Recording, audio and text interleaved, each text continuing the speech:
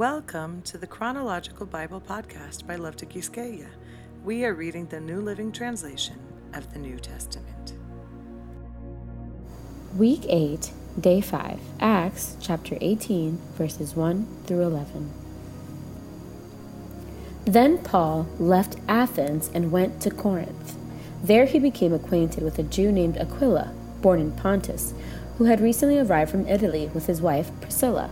They had left Italy when Claudius Caesar deported all Jews from Rome. Paul lived and worked with them, for they were tent makers, just as he was.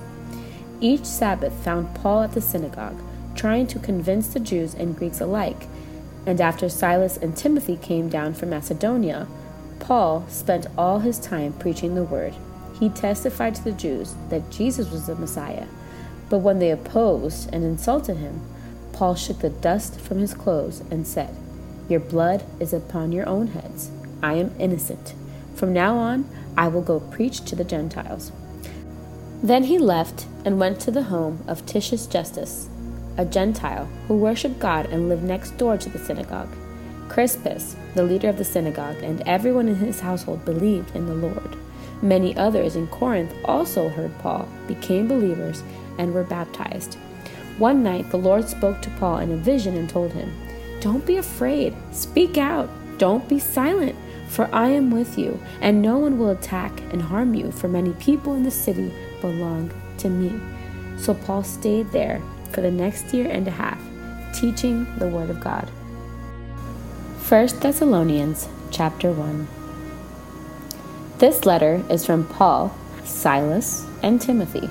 We are writing to the church in Thessalonica, to you who belong to God the Father and the Lord Jesus Christ. May God give you grace and peace. We always thank God for all of you and pray for you constantly.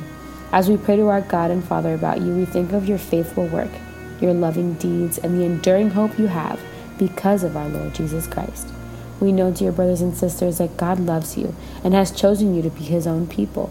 For when we brought you the good news, it was not only with words, but also with power, for the Holy Spirit gave you full assurance that what we said was true. And you know of our concern for you from the way we lived when we were with you. So you received the message with joy from the Holy Spirit in spite of the severe suffering it brought you. In this way, you imitated both us and the Lord. As a result, you have become an example to all the believers in Greece, throughout both Macedonia and Achaia. And now, the word of the Lord is ringing out from you to people everywhere, even beyond Macedonia and Achaia. For wherever we go, we find people telling us about your faith in God. We don't need to tell them about it, for they keep talking about the wonderful welcome you gave us and how you turned away from idols to serve the living and true God. And they speak of how you are looking forward to the coming of God's Son from heaven, Jesus, whom God raised from the dead. He is the one who has rescued us from the terrors of the coming judgment. 1 Thessalonians chapter 2. You yourselves know, dear brothers and sisters, that our visit to you was not a failure. You know how badly we had been treated at Philippi just before we came to you and how much we suffered there. Yet our God gave us the courage to declare his good news to you boldly in spite of great opposition. So you can see, we were not preaching with any deceit or impure motives or trickery, for we speak as messengers approved by God to be entrusted with the good news. Our purpose is to please God, not people. He alone examines the motives of our hearts. Never once did we try to win you with flattery, as you well know. And God is our witness that we were not pretending to be your friends just to get your money. As for human praise, we have never sought it from you or anyone else. As apostles of Christ, we certainly had a right to make some demands of you, but instead, we were like children among you, or we were like a mother feeding and caring for her own children. We loved you so much that we shared with you not only God's good news, but our own lives too. Don't you remember, dear brothers and sisters, how hard we worked among you? Night and day we toiled to earn a living so that we would not be a burden to any of you as we preach God's good news to you. You yourselves are our witnesses, and so is God, that we were devout and honest and faultless toward all of you believers. And you know that we treated each of you as a father treats his own children. We pleaded with you, encouraged you, and urged you to live your lives in a way that God would consider worthy. For he called you to share in his kingdom and glory. Therefore, we never stopped thanking God that when you received his message from us, you didn't think of our words as mere human ideas. You accepted what we said as the very word of God, which of course it is. And this word continues to work in you who believe. And then, dear brothers and sisters, you suffered persecution from your own countrymen.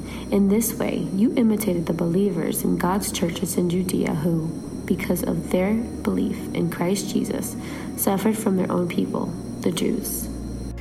For some of the Jews killed the prophets, and some even killed the Lord Jesus. Now they have persecuted us too. They fail to please God and work against all humanity as they try to keep us from preaching the good news of salvation to the Gentiles. By doing this, they continue to pile up their sins, but the anger of God has caught up with them at last. Dear brothers and sisters, after we were separated from you for a little while, though our hearts never left you, we tried very hard to come back because of our intense longing to see you again. We wanted very much to come to you, and I, Paul, tried again and again, but Satan prevented us. After all, what gives us hope and joy, and what will be our proud reward and crown as we stand before our Lord Jesus when he returns? It is you. Yes, you are our pride and joy. 1 Thessalonians chapter 3. Finally, when we could stand it no longer, we decided to stay alone in Athens, and we sent Timothy to visit you. He is our brother and God's co-worker in proclaiming the good news of Christ. We sent him to strengthen you, to encourage you in your faith, and to keep you from being shaken by the troubles you were going through. But you know that we are destined for such troubles. Even while we were with you, we warned you that troubles would soon come, and they did, as you well know. That is why, when I could bear it no longer, I sent Timothy to find out whether your faith was still strong. I was afraid that the tempter had gotten the best of you, and that our work had been useless. But now Timothy has just returned, bringing us good news about your faith and love. He reports that you always remember our visit with joy, and that you want to see us as much as we want to see you. So we have been greatly encouraged in the midst of our troubles and suffering, dear brothers and sisters, because you have remained strong in your faith. It gives us new life to know that you are standing firm in the Lord. How we thank God for you. Because of you, we have great joy as we enter God's presence. Night and day, we pray earnestly for you, asking God to let us see you again, to fill the gaps in your faith. May God our Father and our Lord Jesus bring us to you very soon. And may the Lord make your love for one another and for all people grow and overflow, just as our love for you overflows. May he, as a result, make your hearts strong, blameless, and holy as you stand before God our Father when our Lord Jesus comes again with all his holy people. Amen. 1 Thessalonians chapter 4. Finally, dear brothers and sisters, we urge you in the name of the Lord Jesus to live in a way that pleases God as we have taught you. You live this way already, and we encourage you to do so even more. For you remember what we taught you by the authority of the Lord Jesus. God's will is for you to be holy, so stay away from all sexual sin. Then each of you will control his own body and live in holiness and honor, not in lustful passion like the pagans who do not know God and his ways. Never harm or cheat a fellow believer in this matter by violating his wife, for the Lord avenges all such sins, as we have solemnly warned you before. God has called us to live holy lives, not impure lives. Therefore, anyone who refuses to live by these rules is not disobeying human teaching, but is rejecting God, who gives his Holy Spirit to you. But we don't need to write to you about the importance of loving each other, for God himself has taught you to love one another. Indeed, you already show your love for all the believers throughout Macedonia. Even so, dear brothers and sisters, we urge you to love them even more. Make it your goal to live a quiet life, minding your own business and working with your hands, just as we instructed you before, Then people who are not believers will respect the way you live, and you will not need to depend on others. And now, dear brothers and sisters, we want you to know what will happen to the believers who have died, so you will not grieve like people who have no hope. For since we believe that Jesus died and was raised to life again, we also believe that when Jesus returns, God will bring back with him the believers who have died. We tell you this directly from the Lord. We who are still living when the Lord returns will not meet him ahead of those who have died. For the Lord himself will come down from heaven with a commanding shout, with the voice of the archangel, and with the trumpet call of God. First, the believers who have died will rise from their graves. Then, together with them, we who are still alive and remain on the earth will be caught up in the clouds to meet the Lord in the air. Then we will be with the Lord forever. So encourage each other with these words. Thank you for joining us on this journey through God's Word.